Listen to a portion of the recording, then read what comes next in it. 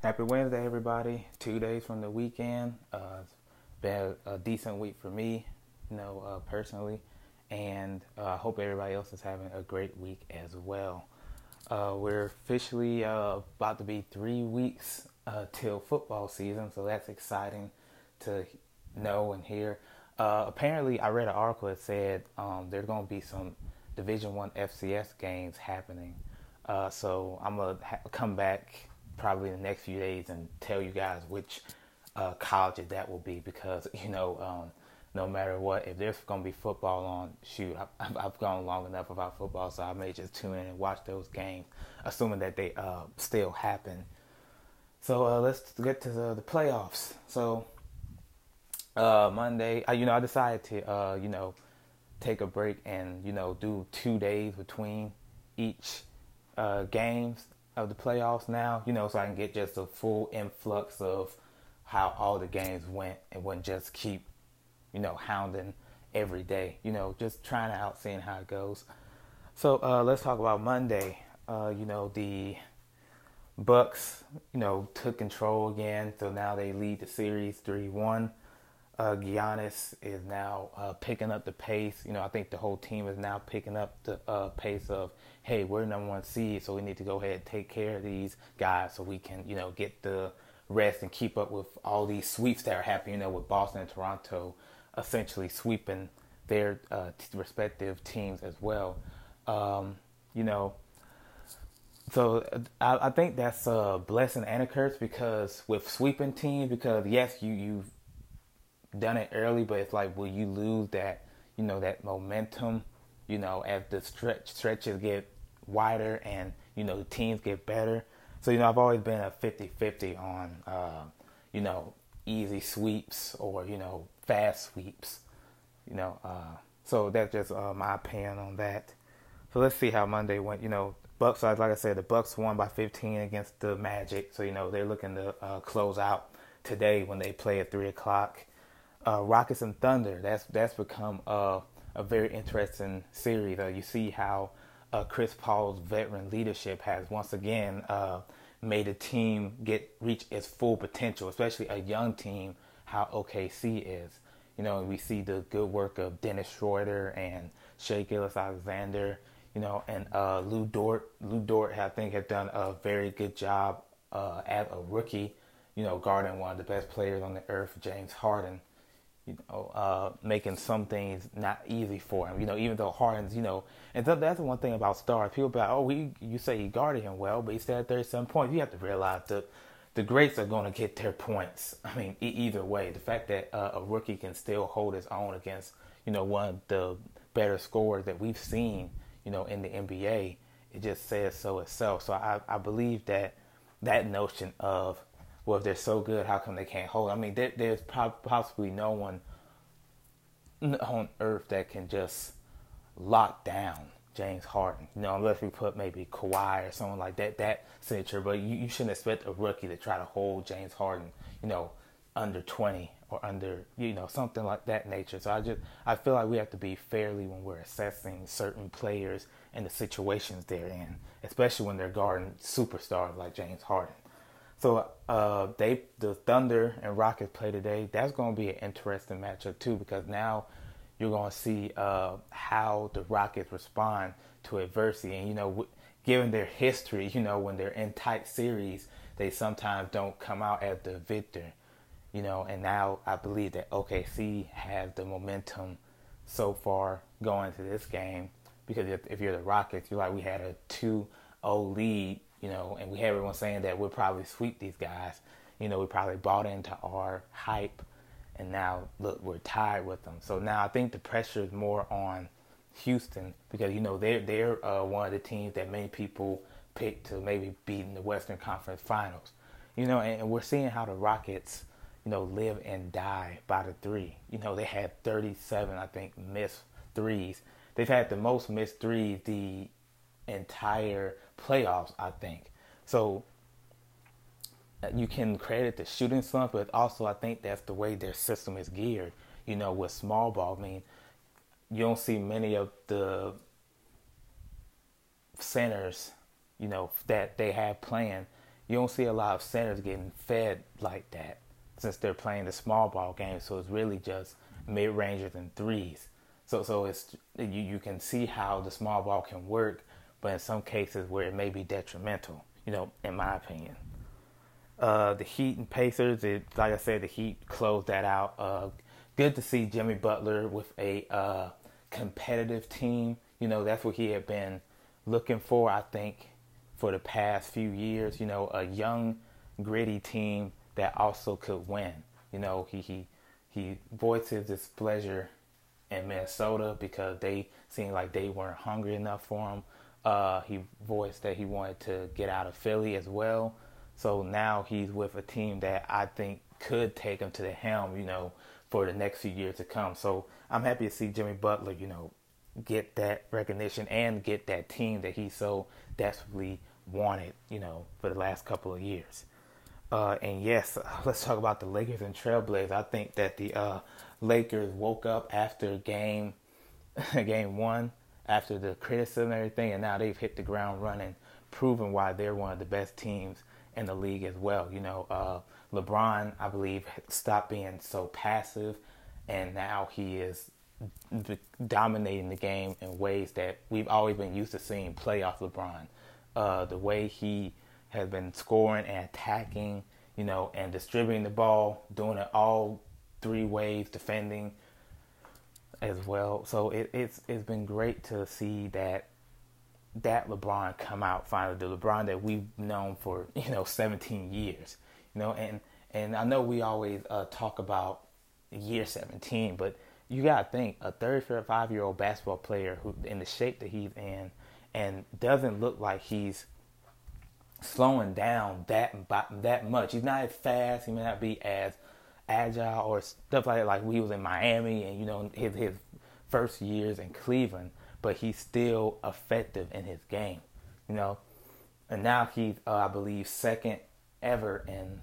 playoff wins, so he only has a few more to go to get there, and he's the first player with 7,000 points in the playoffs. So we see that LeBron's longevity and LeBron's impact on the game has made strides, but he's not the person. He's never been the person to brag about those accomplishments. He's always been in championship mindsets and trying to win the finals and cement his legacy, which I think he's already done, like cemented his legacy, bar none, as one of the top players to ever play this game. In my opinion, the greatest of all time. That's another subject for another day, but that's just my opinion on it. So the Lakers tonight will be looking to close out. That's going to be the last game. To be frank, I believe that the Lakers, have another night like they did on Monday, just completely dismantling Portland, getting them rattled, especially with Damian Lillard not being available now. I believe they said he had a knee injury. I want to say it's a lower body injury. It just I think it was expected, some people had Portland going to the finals. I was not one of those people, so shout out to Charles Barkley who had that deep faith in them. But you have to think the way they had, basically were in playoff mode in the beginning of the bubble. So when July 30th started, you got to think they basically spent a month in playoff mode, whereas other teams, had already conceded to their seeding. Some were resting. Some weren't as invested to winning the games as other teams. So you have to put all that in account that they're just fatigued as well. But you can't give excuses as well. I mean, some of the shot selections they've had have been bar none terrible, and then some of the shots that you were seeing that are falling aren't falling anymore. So I just think that it's just the fatigue and everything wearing down on them, and I've always thought that, the Lakers were always the better team. I've had it going to, maybe 6 or 7, because I thought maybe, Portland get, a win or two, which they did in game 1. But it's something about that playoffs and the fatigue and then the rest you can actually have. Because they were battling, like I said, for basically the whole month, just trying to get to the 8th seed. So there's nothing you can really do about that. But we can't just talk down. You know, you have to praise Portland for the grit and everything. And I'm talking like they'll lose tonight. I mean, it's just my opinion that LA will close the thing out like they should, you know. But if this is the last time we see Portland, we have to give congratulations for making the 8th seed, for showing their toughness, you know, for Damian Lillard being the best player in the bubble when they were trying to get in, you know, the bubble MVP they created. So we have to give credit where credit is due, you know, and credit to Nurkic for still playing even after his grandmother sadly passed away from COVID-19. He still stayed with the team and still gave it his all. So that's a solid team, and I think one of the better young teams, and they'll get there. I think they need maybe one more contributing superstar to go along with Lillard and McCollum's tandem, and I think maybe one day they'll be able to reach the finals that they want to, you know, because Damian Lillard is only 30 years old, so it's not like he's that old. But he's also in that age where, hey, I'm trying to at least get to the finals and win a finals before I have to retire, before these injuries start setting in, you know, permanently. But I think that one day they'll get there. You know, granted, if they get what they need, the pieces that they need, they make the adjustments they need, you know, and the inboarding, the coaching. So, like I said, it's great to see that Portland did all that, but I just think that their time has come to end the playoffs. No offense, but it's the reality of it.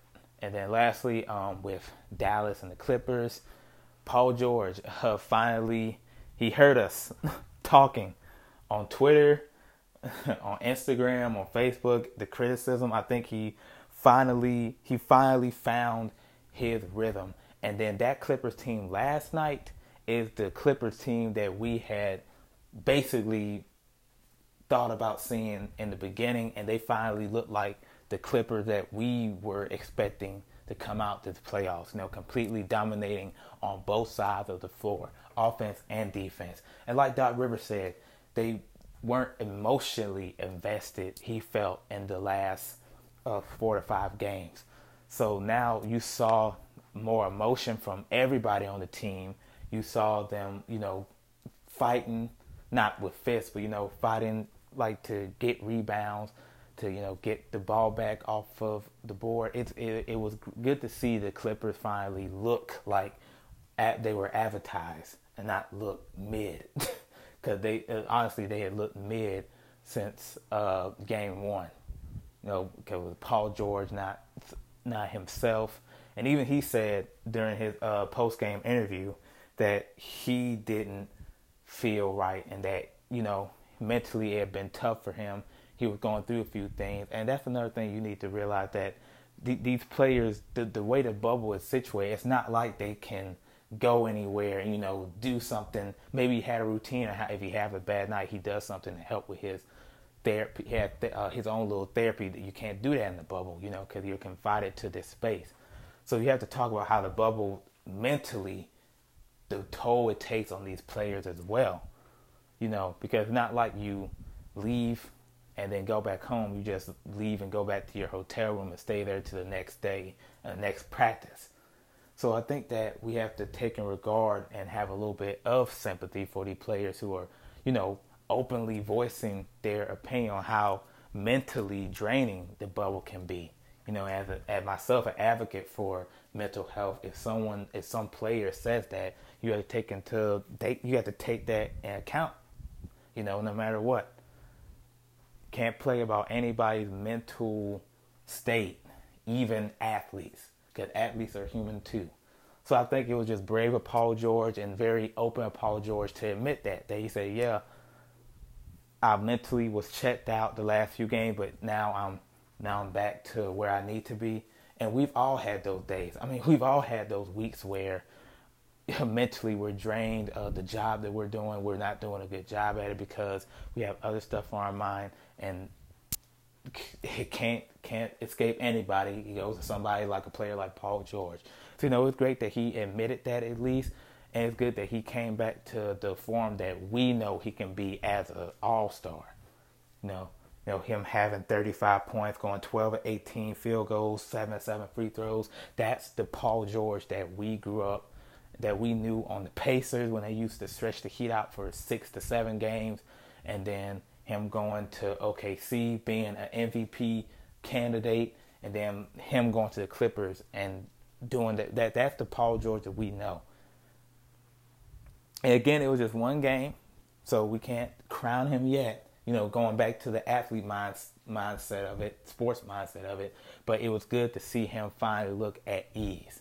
And now I think that the Clippers may have a good chance of, ending this thing tomorrow. But let's not talk too fast, because that man Luka Doncic, whenever he has a bad game, he always comes back with a better game. Because it was to his standards, it may have been an average night, but 22 points, 9 of 14 from the free throw line, but he was 6 of 17 from the field. So I think the Clippers finally figured out a way to, get him off his game and say, you are not going to beat us, Luka. Somebody else has to beat us, but it will not be you. I guess they learned their lesson from the buzzer beater and, having to hear that talk from Sunday to Tuesday about, hey, maybe Dallas will do it. Maybe Dallas will close this out, and then it'll be the upset of the first round. And like I told everybody that's listened so far, this has been a March Madness type of basketball that we haven't seen before in the NBA. We've seen a lot more competitive, a lot more edge. And like I said, it also has to go with the mental aspect. It has to go with everything that, the social injustices that you basically are forced to see. I don't want to say forced, because it's like saying they don't care, but you have no choice but to see it because, most players are on their phones, on their TV, and they're looking at it live. So, you have to deal with the social justice issue that are still going on. Recently with Jacob Blake getting shot 7 times. God bless that he's still alive. I think apparently that's why I've read reports that he's still alive. But situations like that, the players are sitting here looking at it and seeing it, and if you are a black male, you can't help but get angry at seeing something like that. Okay, it feels like, is it ever gonna end? It's like it's never gonna end because we've been doing things peacefully. We tried everything, and now even the players are voicing their perspective of, we feel like we've just become a distraction, and that basketball is just a distraction. We're losing focus on what the real issues are here, and that our platform is not being taken seriously, which I can completely understand. You even have talks of the Raptors maybe boycotting Game 1, and if that happens, then that'll maybe get some people's attention. But that's a segue into a whole nother chapter, and I'm not trying to keep everybody here all day, but like I am, like everyone says, Black Lives Matter. I mean that from the bottom of my heart. It's not what many people have construed it to be. It's not what many people assume it to be. So as long as there's still breath in my body, Black Lives Matter. Period. Peace.